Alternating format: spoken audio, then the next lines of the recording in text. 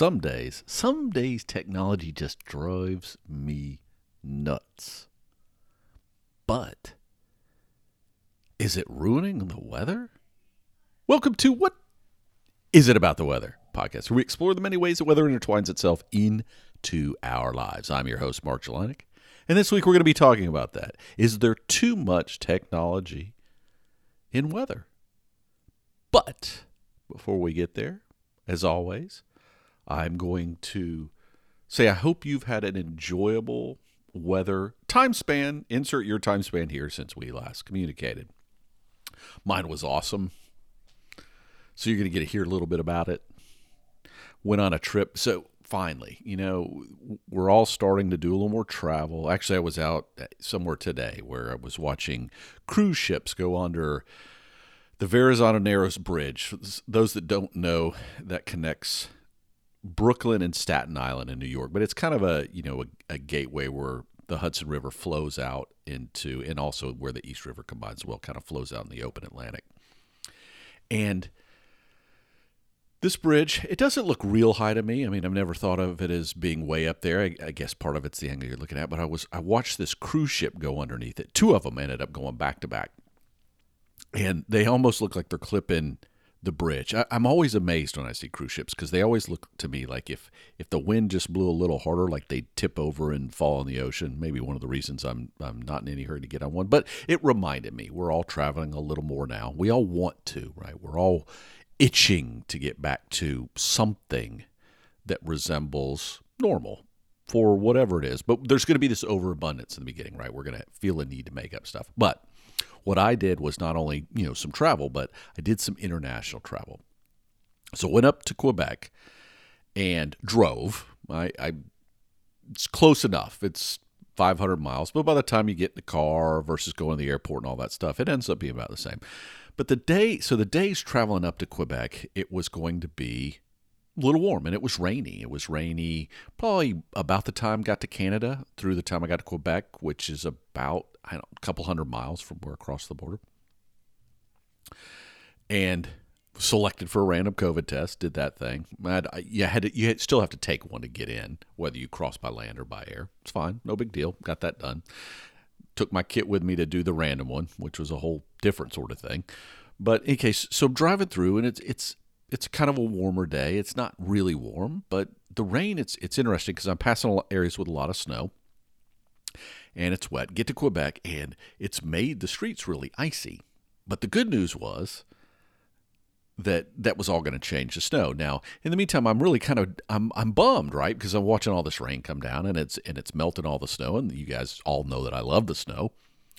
And I'm like, I hope this doesn't, really dampen my weekend. But thankfully, the next day, I saw the forecast. Forecast was for about 10 inches or so of snow, and actually we got a little more than that. And the good news was it did that day, and the next day, and the day before I left. So it's up there for like a 4-day weekend. And truly got somewhere around 3 feet of snow in total while we were there. But it was incredible. So the cover art for today's episode, and probably the next few, I'll just leverage a few pictures I took. It was amazing. So if you've never been to Quebec or to that part of Canada, it's the French-speaking area of Canada. And I always feel weird when I'm going there because I know I'm going to just butcher everything that I'm reading or try to pronounce.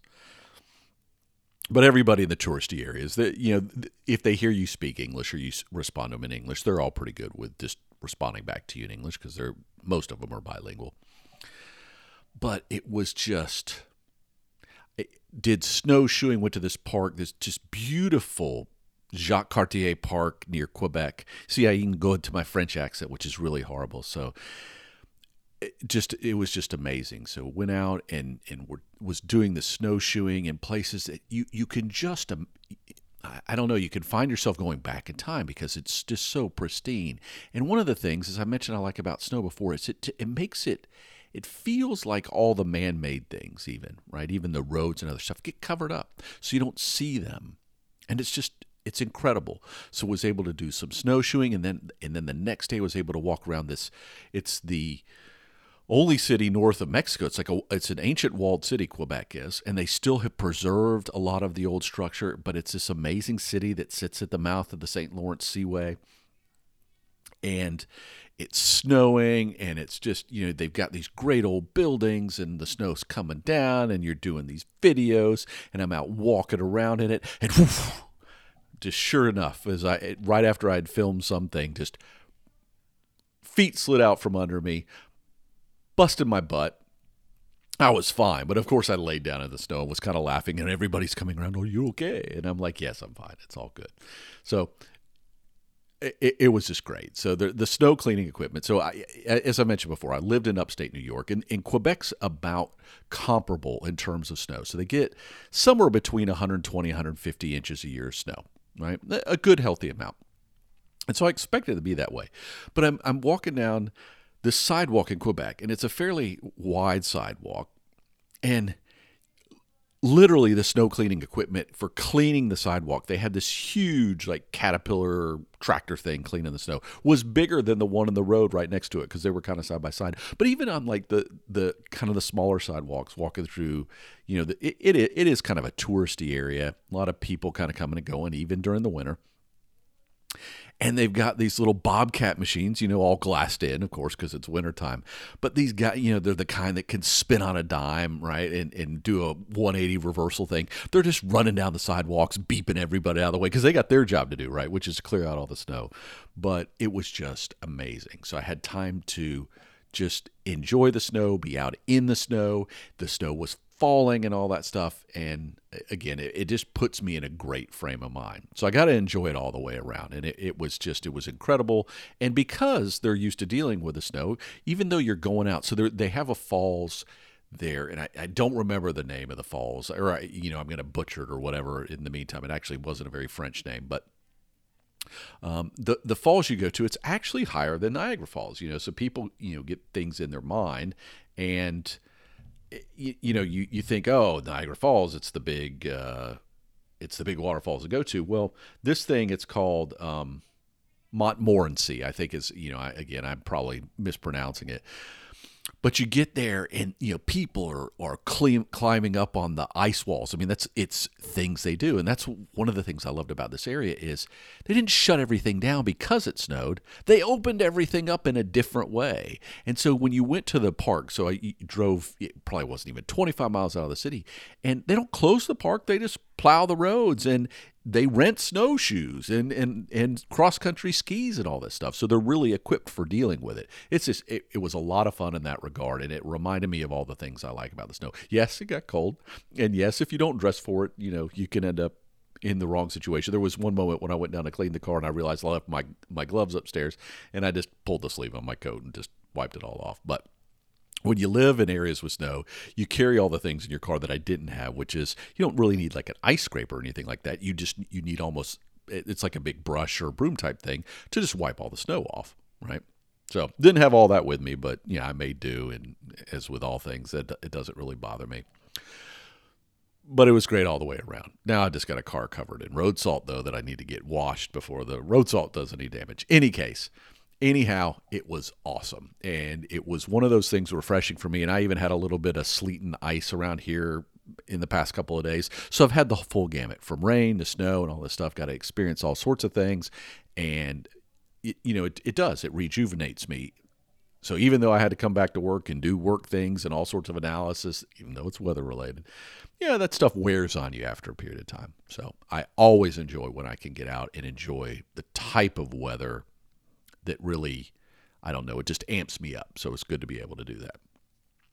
But let's talk about Tekken and weather, because as you guys know, I like to do that topic. And I was struck by an article this week. As I mentioned before, I get lots of them, right? I get a couple different news feeds that send me articles you might be interested in. And one caught my attention that was written, I think it was a Forbes article, that was written by somebody, and Forbes has this. They have a couple people, Marshall Shepard, who does some work with the Weather Channel, so some people might know him, but was past president of the AMS, and he's got a regular column, or did in the past. I don't know if he's still doing it. I don't go into these articles all the time, but they have some other people that kind of do weather reporting for them. And somebody wrote something about artificial intelligence in weather makes the case for human input, right? And it gets back to this thing. And I talked about it not this year, but last year when I was doing, that virtual AMS conference, and I kind of brought up that there's still a long ways to go, and there's maybe things that machine learning and AI just don't get right for a variety of reasons. But part of that is that one is we're still learning the science, and you can't, even with where technology is today, you can't solve for all these equations on the minute scale and ever hope to get a forecast out. We just don't have the turnaround time on technology. That'll change someday, but we're not there today. But part of it also is that whether you're coding in the science, which we don't fully understand, or you're coding in different ways to think about it, machine learning, yes, it's a learning process, but it's still based on human inputs, right? And artificial intelligence is the same thing. There's still a human element in it because the humans are what gives it the base code, even if there's some sort of computer element where it can self-learn, right? So no matter what, there's a human element. I don't care how you slice it. And some things, no matter how good we try to teach it, we can't teach it well enough, right? It's just not there yet. And this was the same thing with the autonomous cars. There's still some barriers and some challenges that we got to overcome. But I was reading this article because it got back to something I've mentioned before, which is never really trust just the model. It's good to have human local experience and input. And this article kind of went down that path, right? But his take was on it, and it was because of what he does. It's more about the communication, right, of what's the real risk exposure and how you want to deal with it, less so than it was the weather forecast. But he pointed out a recent article in Wired. And Wired, because I'm kind of a tech guy, I read it from time to time. It's not necessarily the mainstay. So I went and read the Wired article, and I'll put a link in the show notes to that article. I'll put them both in there so you can read it. So you can kind of see, this was like a rabbit hole experiment. So I'm going in and I'm looking at it, and this person, is going down and makes a statement about, that recent research showed how humans outperformed the models. It's like, okay, well, let me go read it. And actually, there were two articles quoted in the Wired article, and I went and pulled them both up. And now, this Wired article was new. It was January. So the first thing, the Forbes had a recent article in Wired. So I went and looked at it. It was fairly recent, right? It was a month earlier, month and a half earlier, but that's relatively recent. But the Wired article referred to two peer-reviewed articles. One was written now 4 years ago, so 2018. Now, I didn't look at the exact published date. Actually, I've got it open here. Let me pull this up so that I can give you a recent thing. So it was basically almost 4 years ago. April 2018 is when it's published.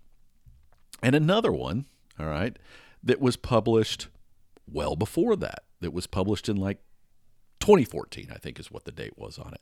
And I'm thinking to myself, all right, you're writing an article in 2022 about how you still need the human element with forecast, and you're referencing articles that were, in technology terms, ancient. There's nothing new about that. Nothing new from an article in 2018 or 2014. Not to say that the research wasn't valid. So I went and opened both those articles. And the first one, the more recent one, didn't have anything to do necessarily with a human forecaster. It had to do with developing a statistical-based system versus a modeling-based system, but both of them actually still use statistics. So I was a little thrown off by that. And the other one was, like I said, published in 2014. And you need to think about this peer-reviewed process, right? It's not instantaneous.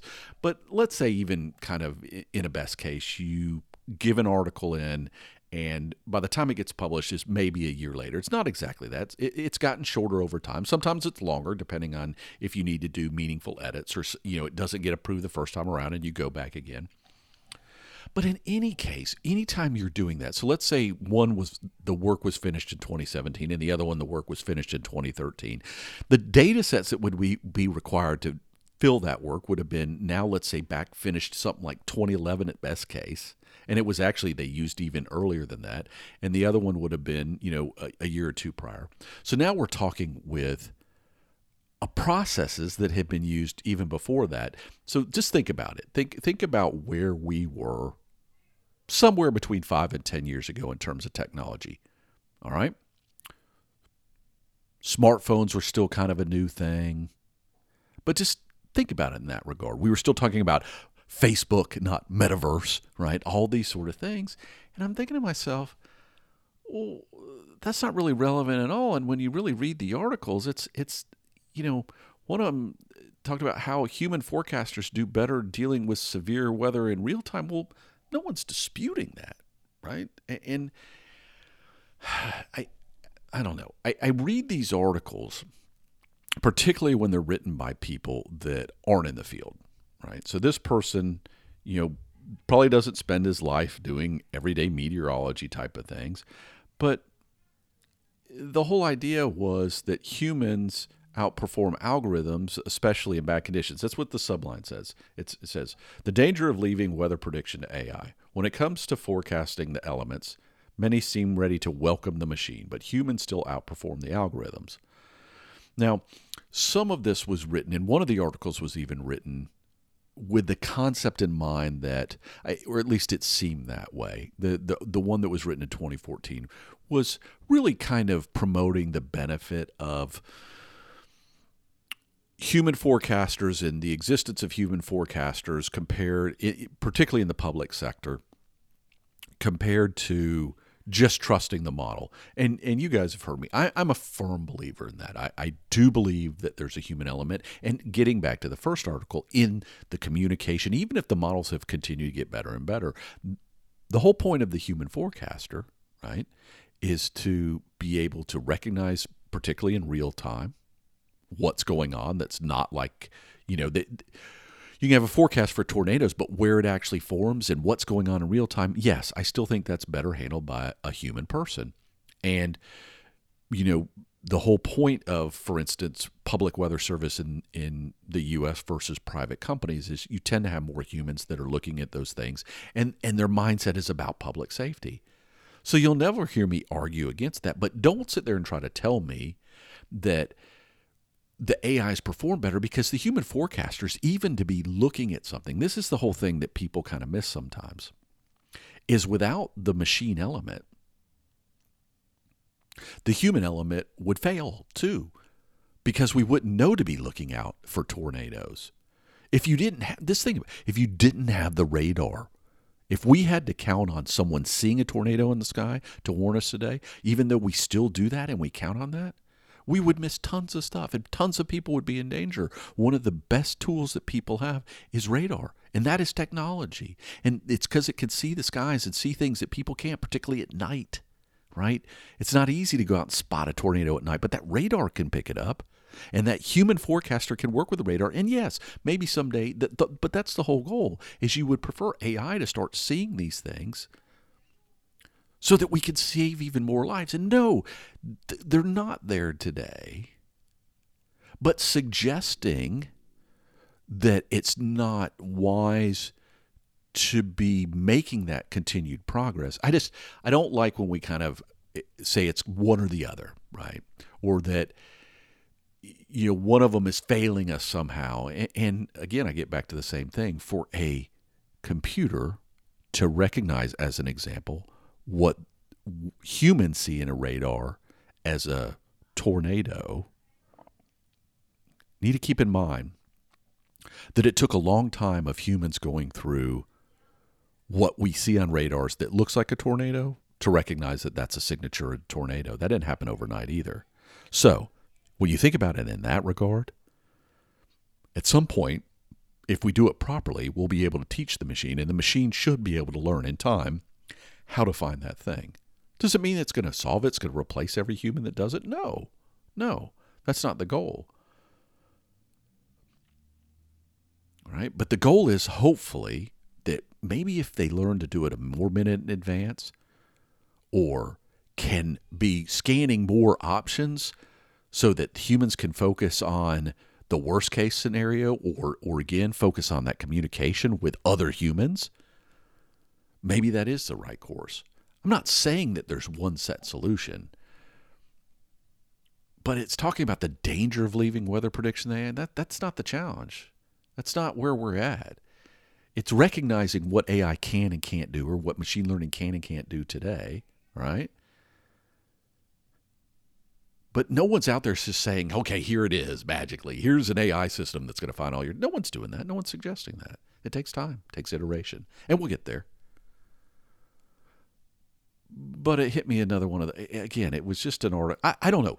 Do me a favor, all right? If you listen to this podcast, go to the show notes. I'm going to read... I'm going to tell you what it was. It was Wired. The article was January 4th of this year, and the title of it is The Danger of Leaving Weather Prediction to AI. Maybe my take's all wrong. Maybe I'm getting worked up over nothing. And I am sensitive to this because I care about both things, right? I actually care about the human weather forecast because I do think it's relevant. But I also understand how amazing technology is in everything it's done to make my understanding of weather even possible, right? All the stuff I've done, all the analysis that I do, I couldn't do any of it without technology.